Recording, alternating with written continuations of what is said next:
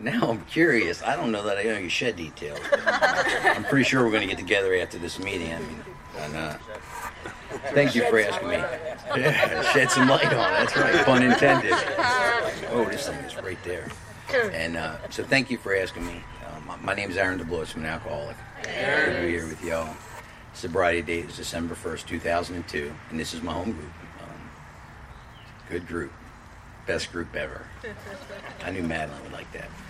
And so I'm here. I guess, want to tell you a little bit about what I was like, how I lived, what happened to me, what that jumping off place looked like, and what sobriety and recovery has done for me, and what my life looks like today, and how I've grown past just not drinking.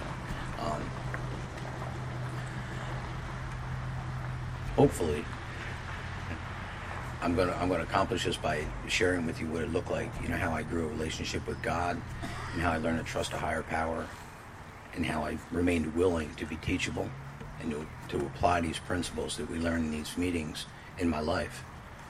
The actual practical application of these steps, I read them for a long time before I actually started applying them, and they work a lot better when you start applying them in your life.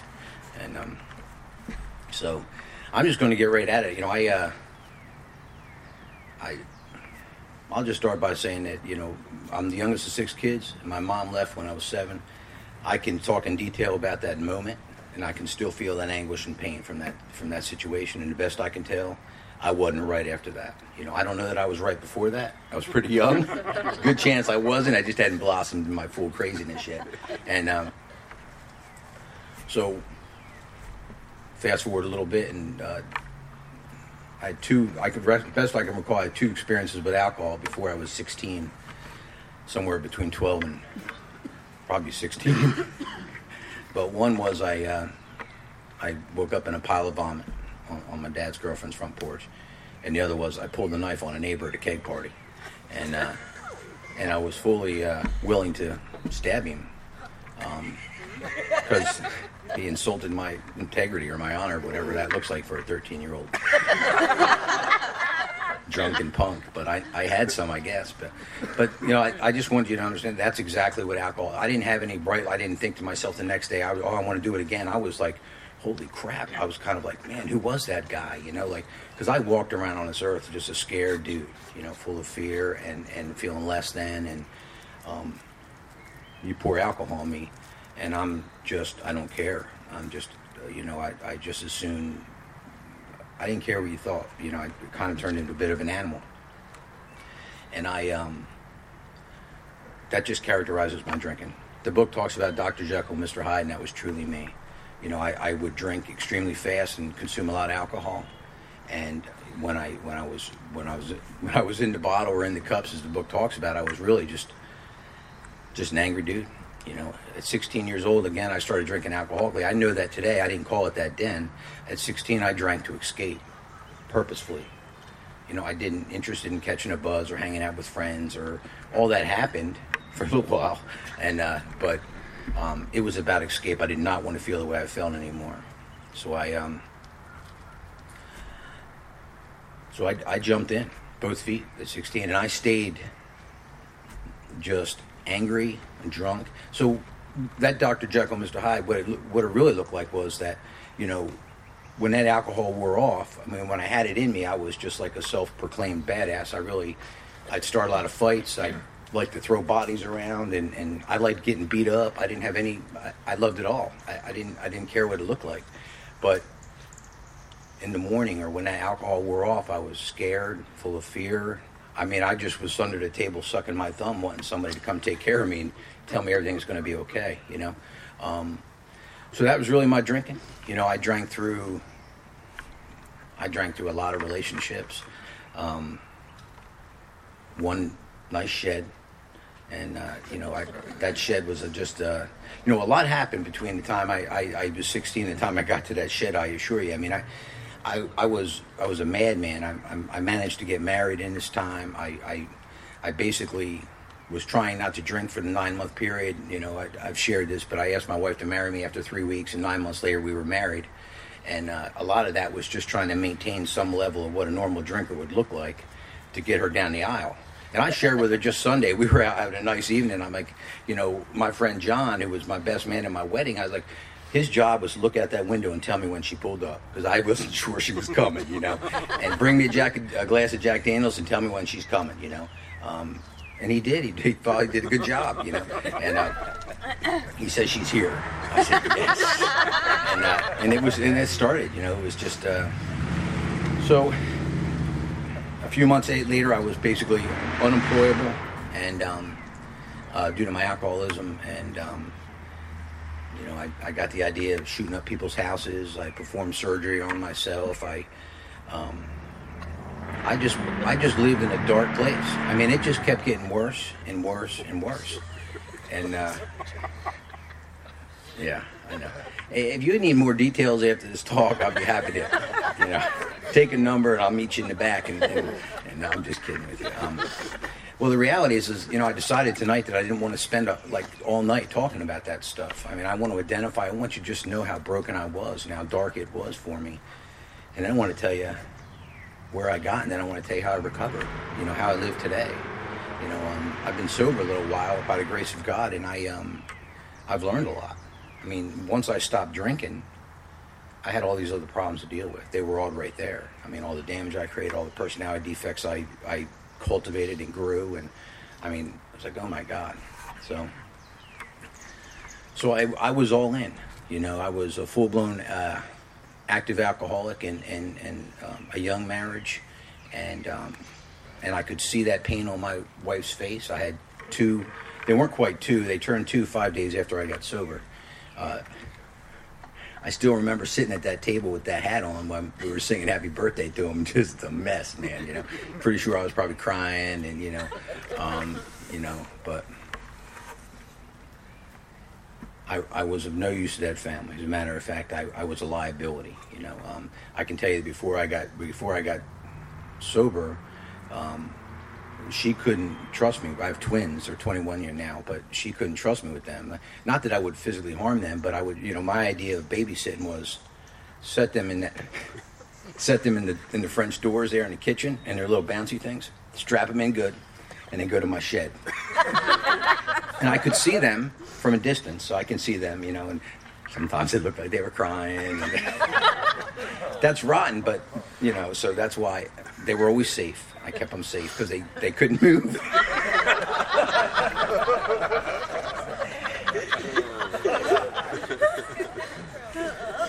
Okay.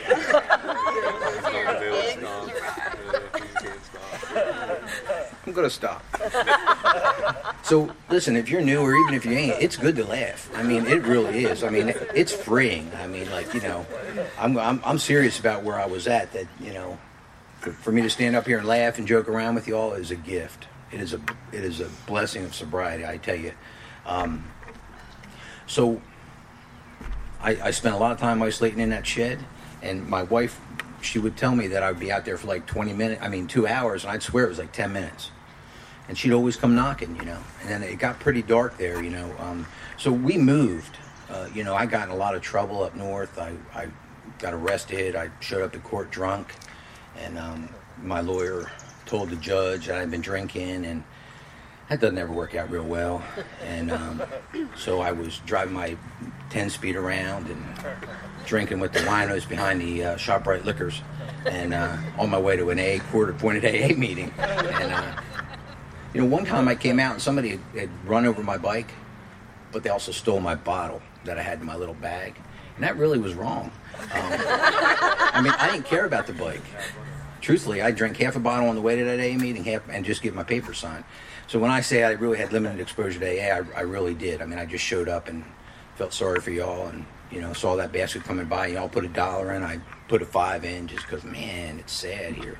And I just start feeling that way, because I'm a generous guy. No, so what happened really is that I came in from the shed one night, and my wife was saying something to me. I don't want to say she was yelling at me or nagging me. I mean, it could have just been like, hey, I could see it. I mean, we were newly married. I was unemployed because of my drinking. I'm running around with guns trying to shoot people's houses up. I'm like, it's a mess. I'll tell you, up to that time, I spent 10 years trying to treat my untreated alcoholism through psychiatric care and medication. I had at least 2 well documented mental illnesses when I got here, but they didn't know anything about my drinking. I never told anybody about that, you know. And listen, so if I say something here, I'm not saying to offend anybody, and I'm not saying anything. I'm just sharing my experience with you. That's it. So if you find something offensive, I apologize, but it's just my truth, you know. So she had all that going on. I had all that wonderful stuff going on, and this prize of a husband she just captured, right? Like, I question her now. I'm like, man, what are you doing? But so I came in the house, and basically, just that darkness was on me. I mean, I didn't know how to escape. Growing up, I came from that broken family, and all I ever wanted was a family. I wanted to be part of that. And I had it right there. I mean, literally, like a new house. The fence was white and the dog was yellow, and I had 2 boy and a girl kids. And I was just thrashing and tearing apart just as hard as I could. And I didn't want to. So I had all that anguish, and I saw that pain in her eyes. And I came in the house one time, and I don't know what she said, but, you know, but I punched the wall above her head, you know, in the living room there. I still remember in that hallway. And I told her I was going to kill her. She said another word, and then I was going to kill myself. And just like that knife I pulled on a neighbor, I meant it. I was there. I was done. I was checked out. And, you know, I just thank God she didn't say another word, you know. What she started doing was preparing for the exit, you know, which is good. She should have, you know. But I remember going into the room and trembling and shaking and crying and not realizing what was going on with me. Like, why? Oh my God, you know, that's pretty dark. And it scared me because I felt like I meant it. Like I was on that edge, and if something had gone just a feather one way or the other, I feel like it could have been really bad. And so I was really perplexed by that, and I needed answers. So I put together a plan on how I was going to get sober. And is that on the bingo card? Okay. So the plan was a good plan. I was going to bring it with me today, but truth is I couldn't find it. I'll tell you what I found. I found boxes of Father's Day cards and anniversary cards and you know, just letters and all just, you know, so I'm sure it's buried down there, but that's what sobriety's done for me. So I came up with the best plan.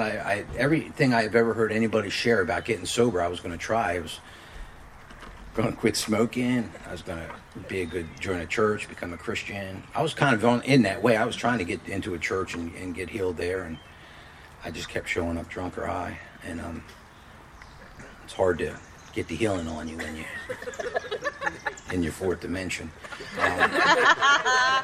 But I was earnestly seeking at that time, and so I wrote down this plan. It was an earnest plan, and it said it's 10. I'll start tomorrow. It's 10 a.m. and I'm already high. So it was a good plan, and I had an execution date, which was the next day, and there was a lot of things. It was like 7 pages long. Like it was everything I had. It was all the power I had, you know. And you know, it was less than a month later that I have on the plan. Plan failed. I wrote it on there. Why would I feel the need to write that on that plan? I don't know. But I assure you the date is real. It's when it happened. And I was distraught. I didn't know what to do. And so things settled down a little bit. And she didn't leave, which probably was a mistake, because the odds that I was going to find Alcoholics Anonymous and get some relief and get sober and grow and be part of that family again, was the chances probably weren't in my favor. So of all the damage I've done and all the drunks that I've gone through, I had just sat down on a patio. I think it was around Thanksgiving, that week there or whatever. And I'm a classy dude. I broke out my little airplane bottles of Jack Daniels, and I had like 2 or 3 of them lined up on the patio, and I drank one. And as soon as I got that ease and comfort, I thought, you know what? I'm going to I don't know that I thought this, but I think I felt like I was going to go relieve that situation. So I went in the house and I asked for the insurance card. I said, because I'm going to try to get some help for my drinking. I'll be honest with you, I didn't think I had a problem with drinking. I thought if I could stop sucking down that cough medicine and smoking weed every day, I'd probably be okay. I was willing to put drinking down, but So she gave me the insurance card, and I said, but you have to understand, people are going to know. She said, it'll be okay, Aaron. Because everybody knew, you know. She threw me a 30th surprise birthday party, and the gift table was just a round table, and the only thing on that table was liquor. Is that on the bingo card? Okay, nice. And but that's it. That's what people thought of me. That's what they knew me as, you know, and that's just what I did. So I called that, and they went over to the intensive outpatient place, and they took they did intake on me, and I remember thinking to myself, like, I'm smarter than this cat. I'm going to tell him what I need to tell him, just enough to qualify, you know. And evidently, I was trying to figure out how much somebody drinks that's actually on all the medication, you know, and 6 or 8 a day is probably not the right mark, but he took me in, you know. He said, so you qualify, congratulations, you qualify for intensive outpatient program. I was like, cool, I made it, right? And so I remember going home that night, and I was supposed to start on that Tuesday, and I did. And I went back to that doctor, that psychiatrist, been treating me for all these years, and I told him that, hey, I'm going into treatment. I'm going to intensive outpatient. I have an addiction problem, and I'm going to go get help. So I can't take, because I told them honestly about the medications I was on, and they're like, you can't take that stuff and be part of this program. I said, okay, no problem. So I went to that doctor, and I told him, and he said, now wait a minute. Do you have a problem are you drinking? And I said, no. Just as clear as I just told you that, and I was honest, no. He said, well, no, you're probably just medicating yourself. We need to adjust things. And I thought for a minute, he probably is right, but so I went home, and I got off all the substances I wasn't allowed to be on to go into that program, and I went home, and truth be told, I thought I got rid of them all, and I hit on that in a minute. I didn't, but he told me don't do that, but I did it. So I went to one intensive outpatient program. They gave me a stack of literature, and I took it home, and I was like on fire. Like, yes, man, I feel good. I was making too much, like, 12 hours sober, maybe, And then the ice storm, I got rid of everything that I could get my hands on in the house, and the ice storm of 2002 hit. And it was like locked down. You couldn't go anywhere. I tried, I tell you. I mean, and I had like nothing, and I started detoxing at home, and I tried to get out. But I got to tell you what happened. My wife at that time, she'd been praying for me. I'll be quite honest with you. I think the only reason she was involved in church and religion was to get me sober, because they're praying for me and our family. I don't mean that bad, but she needed some hope, and she found it there. But she was prepared, because when I was detoxing and sweating and trembling and seeing all those things that weren't really there, and she kept telling me, she read me those Bible scriptures, and she told me that she prayed with me, and I know that one's on there, and she prayed with me, and she told me I was going to be okay. She told me she loved me, and it was all going to be all right. The undeniable support. Like, I'm not capable, it certainly wasn't at that time, understanding it. Looking back, I see that. Like, how unselfish was that, She should have just threw me out of ice and said, here, deal with it, But she didn't. So, through this process, I'm freaking out. I'm like, I have like some epiphany. I have a moment of clarity, if you will. And I remember just popping up, and I'm like, if I don't quit drinking, I'm never going to have any kind of life. That thought just came to me. Like, it was just God doing for me what I couldn't do for myself, because I was very reluctant to point at alcohol, because it had done for me for many years, but nothing else would. It was my friend. It gave me confidence. It allowed me to do things I normally wouldn't do of my nature. It took away my fear, and damn the consequences. They were brutal for everybody around me, but I was focused on that solution. It was my solution.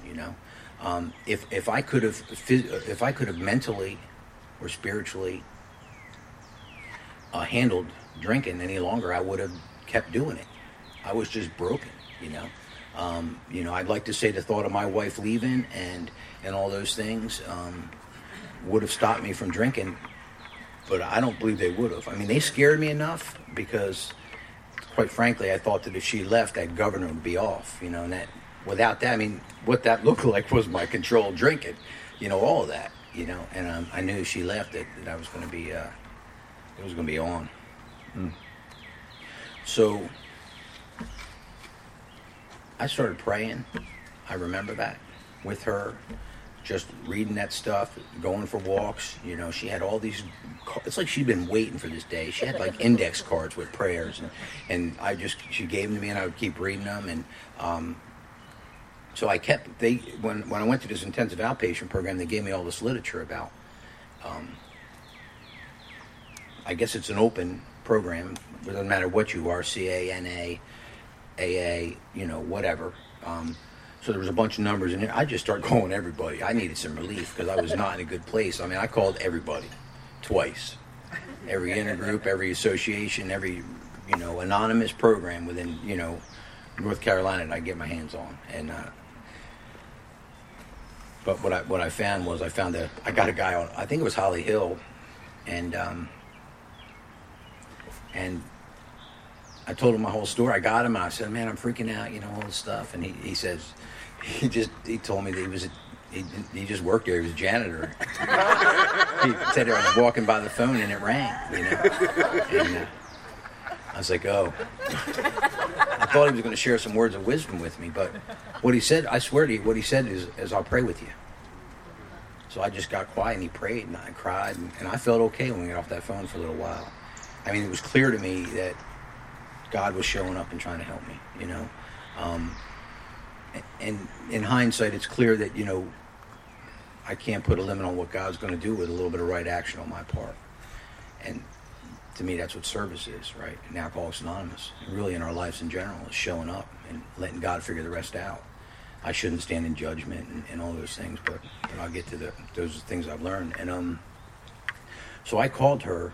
I kept calling. I got somebody over to intergroup, and this woman who I don't know, another saint. This is before the hotline, Madeline, and this is when you call the intergroup. And she answered. She said, "Hey, there's going to be a meeting over in Cary, a beginners meeting on Friday night. If you can get there, I'll introduce you to some of the men." I got there. I mean, I put sand in my truck. I put shovels and ropes and chains. I mean, I was like, oh man, on a mission. Like I'd been cooped up. I mean, we were locked down for a long time. And I mean, I dug my truck out of several ditches. I didn't know where I was. I didn't have any GPS. And, you know, so I, you know, trying to follow directions, and it was a mess. I got there. I got close there, and then I walked the rest of the way. Because it used to be down that hill, and I couldn't get down that hill. I don't even know where it was. But they had no power, and that woman met me there, and she brought me over and she introduced me to some men. I don't know who she was or what she did, but she followed through with her word. She was where she said she would be, and she did what she said she would do. And I was like, bam, I was saved again. And they gave me a list of temporary sponsors, and best I could tell, I called a couple guys, I think, and went to a meeting on Saturday. I think that was Friday night. Went to a meeting on Saturday, and he was clear he was a busy dude, and that, you know, he's just a temporary sponsor, you know. I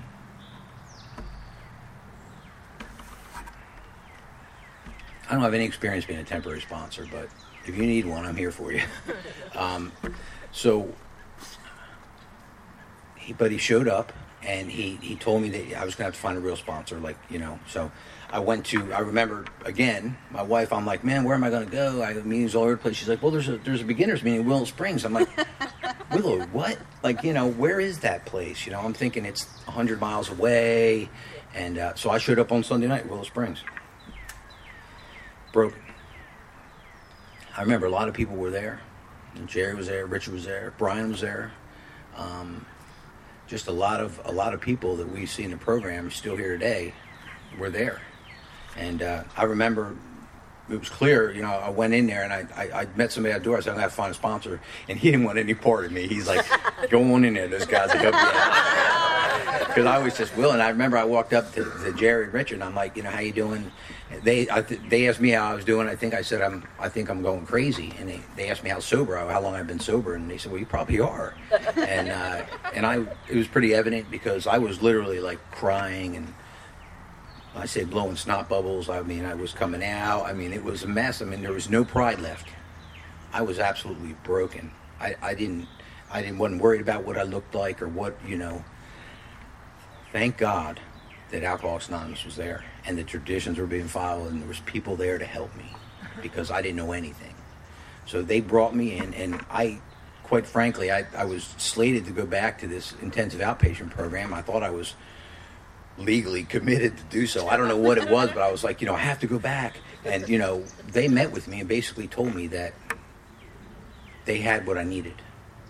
That they would bring me in Alcoholics Anonymous, and they would take care of me. They would put me on a path, and they would help me with the solution. That I didn't have to go back there if I didn't want to. And I didn't want to, So I was like, okay, what do you do? And so I showed up, and best I can tell, I just started doing what we do. I know that for a while, my sponsor met with me twice a week, and he met with everybody else once a week. I think I was like an aggravated case. He told me I was. I don't know if he was being funny, but he said we might want to meet. And we kind of quickly, walked through the steps. And I can tell you that I was cried a lot for 6 months. I'd be sitting there, he'd be reading a book to me, and I'd just start crying, And, thank God he didn't ask me if I was okay. He just paused. He might, on a good day, he might ask me if I needed tissue. But, other than that, we just kept motoring on. He knew I needed access to the solution in the book of Alcoholics Anonymous, that he had very little power. I had to get that power from God, and I was going to do it through this program. And he understood that. I understand that today. That's what he did. And just as quickly as he could, he brought me through those steps. And, it was, I don't think I was 3 weeks sober, and they had me picking up guys that were getting out of Wake Correctional Facility and taking them to their first meeting that night. And I was scared. I was like, man, these guys are going to take me out, or something. I'm in trouble. And what's going on? And, you didn't have GPS, so you're driving around. You look all creepy, and you're like, trying to, and then, and now pops a guy who looks just regular like you and me. I'm like, okay. And he gets in the car, and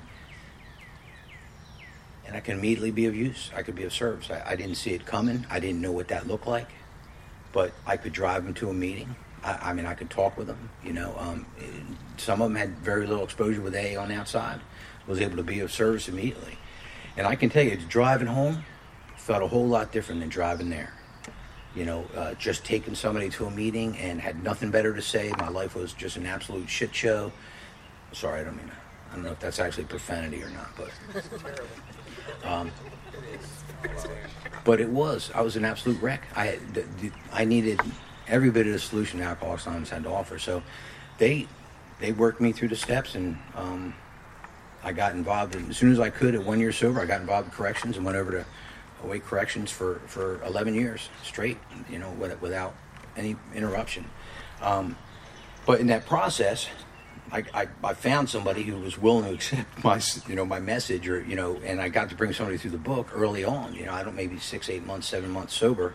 I had been trying before, but I got this guy. He was a pretty aggravated case, but I'll have you know he's still sober today with no help from me. But it was an opportunity for me to be of service. And I had no idea what that looked like, that sense of purpose that Alcoholics Anonymous, And then, I was taught early on that I should pray every morning and every night. Doesn't really matter what I think about it or whether I believe in it, and I just did it.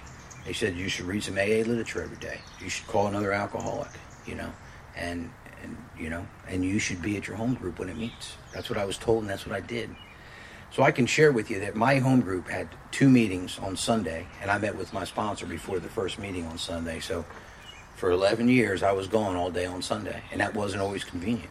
I didn't really want to do those things, but I wanted to stay sober, I drove from Clayton to Willow Springs to go to this meeting, and that's where I found the solution, so that's where I stayed.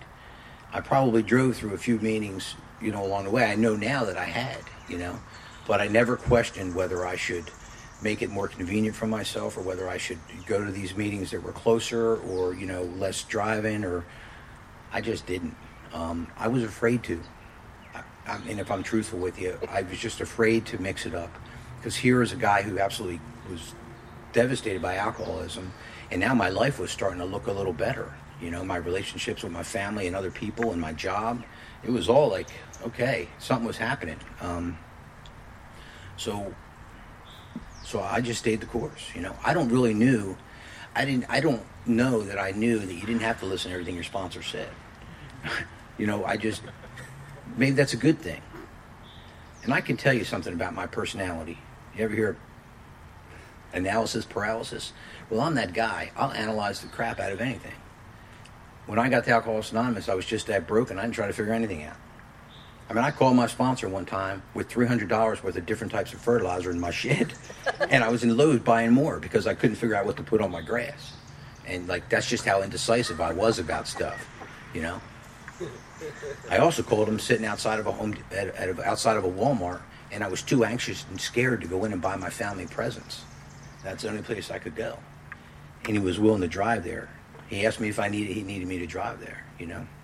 So I'll back up just a little bit. During this time of working through these steps, I mean, I was probably 3, maybe a couple weeks sober. I don't want to go to lying, but I've shared this with you all before. But in that shed, you know, I just went in there one night and I really just wanted to die. And I basically took a second step in there on the phone, and I was asked a couple questions. One was, did I believe in God? I said, yeah, you know, I've been to church and all that stuff. But then that next question is really what started me on the path to becoming to believe in a power greater than myself, was if I was willing to believe that power was available to me and that it could help me with my drinking problem. And willing seemed like such a doable thing, willing. So, you know, he sent me in the house. We said a prayer. I didn't really want to die after that. And he sent me in the house to go do the dishes. Something like that, you know, just a simple act of service, you know. So I learned all that early on. So cruising along, I'm in a groove. I've arrived, right?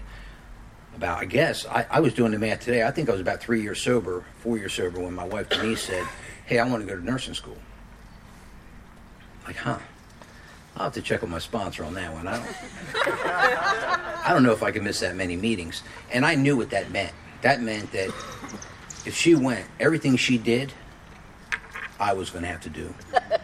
And I didn't want to do that. I mean, I wasn't interested in doing all those things.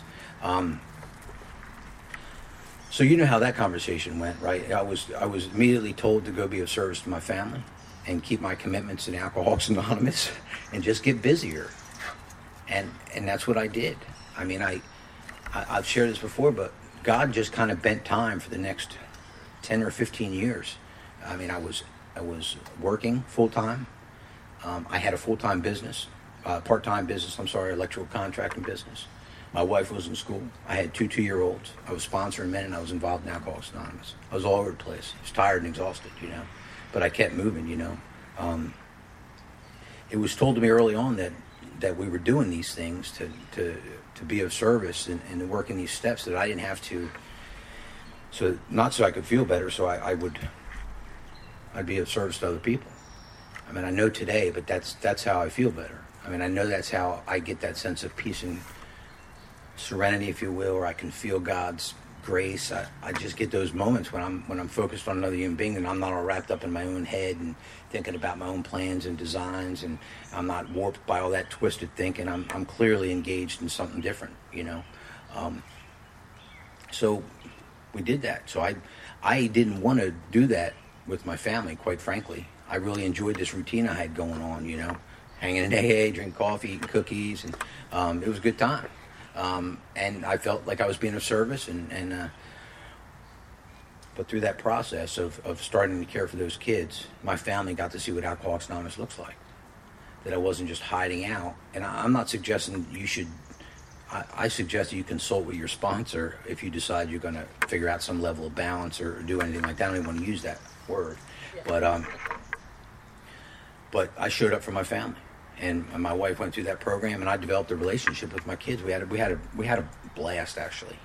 I had little routines. I would just take them down to the gym, and the girls loved them down there, and then we'd go to McDonald's, and I just did that like 3 days a week. That was my solution, watching the kids. But they loved it. They got playing the bounce house and eat chicken nuggets, what more does a kid like, Mom didn't do that all the time. And so I got to be the cool dad. I got to dress up as the Easter Bunny. And I want to tell you, I've done Santa and the Easter Bunny. Easter Bunny's the man. And but, I showed up for that. I was asked to do something, and I did it. I learned that what I learned in Alcoholics Anonymous doesn't necessarily just apply to AA. It's actually a way of living, and that I should adapt those principles everywhere I go. Ideally that I just kind of walk around this earth and try to look for ways to be of service to other people. And then all I can share with you is I've gotten everything I've ever wanted in life, and much more as that process, through that process. So, that went well. We got through that. She was, she got her, dream of nursing school. And then I got about 8 years sober.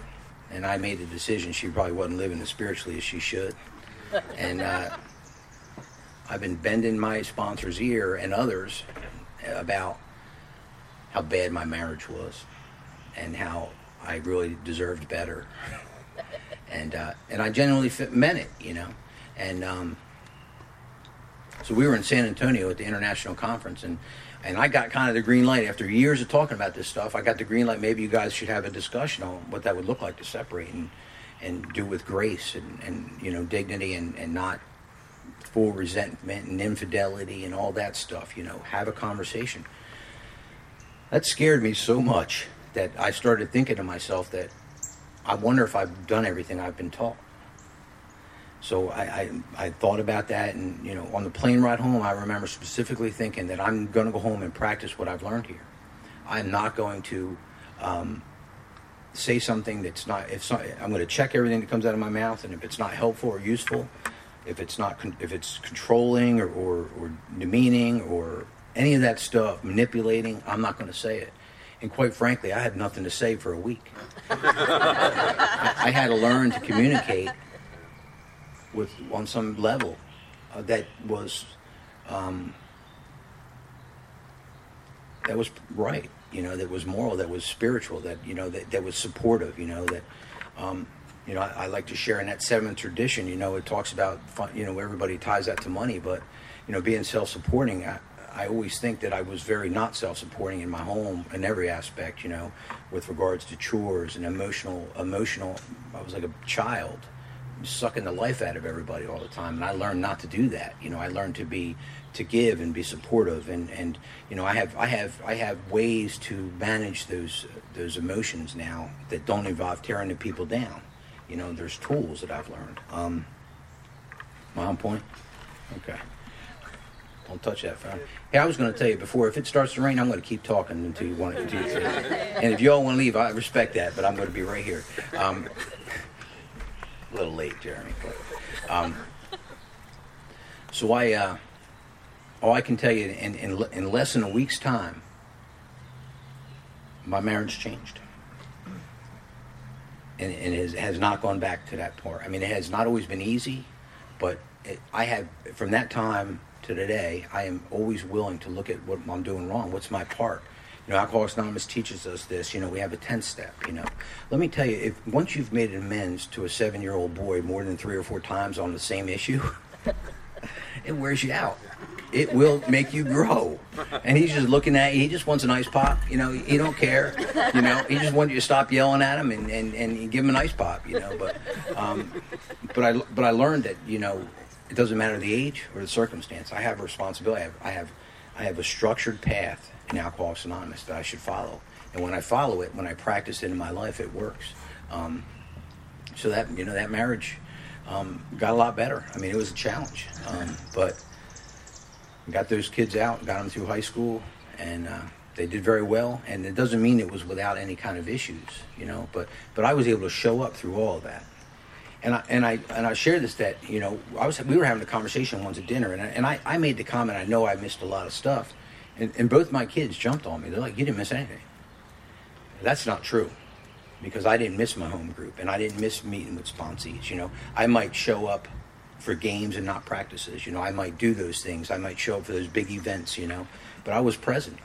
And again, I attribute all that to God. I think that I had enough willingness to do what was in front of me, and God just kind of made that happen, bent time. It's just like when sponsees or somebody comes up and asks me to help them, I'm not checking my schedule. I'm going to tell you yes, and we'll figure it out together. We'll figure out what time's going to work, and we'll just do those things. We'll show up. And so I've shared this as well, but they went off to college, and the day I dropped them, we dropped them off at 2 different universities, and the day we dropped the second one off and went home, it was quiet. I cried for 3 days. And I just was concerned that I was hoping that I lived in a way that was attractive enough that they want to come back. And I can't get rid of them. Good God. So I say that lightheartedly, but no, really, I'm trying to get rid of them. But what I've done is I haven't destroyed those relationships. Hadn't always been smooth sailing. I don't want you to think that. But I've been able to be of service to them, just like I would a newcomer walking in here, or somebody that works for me. It's been kind of amazing. And my family has gone through some things, you know, probably in the last year that, you know, death and a lot of personal issues with people that I care greatly about.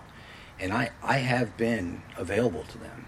I haven't let that stuff take away my ability to be of service to them and stand next to them and support them and show them what I have, show them love and tolerance, bring a little light, you know, to the situation, and just a little hope. And I pray with them. They don't always like to pray with me, but I pray every chance to listen, you know. So what a gift that is. You know, I was on track to destroy all those relationships, and today I'm able to be of service. And I've learned, but that's a process of availing myself of everything Alcoholics Anonymous has to offer. I mean, that's the truth. Being actively sponsored, being honest, being open and willing to grow and apply these things that I've learned has been huge. You know, I know this is a beginner's meeting, but practicing those principles and those traditions has really just put me in another dimension with regards to relationships. So work. I mean, I can't even explain what's happened there, and still does. I got no business doing the job I'm doing. I'm not educated to do it. I kept showing up and trying to practice some principles at work, keeping my nose clean, staying out of drama, not getting involved, loving and tolerant of others, just trying to practice that stuff. And through that process, I've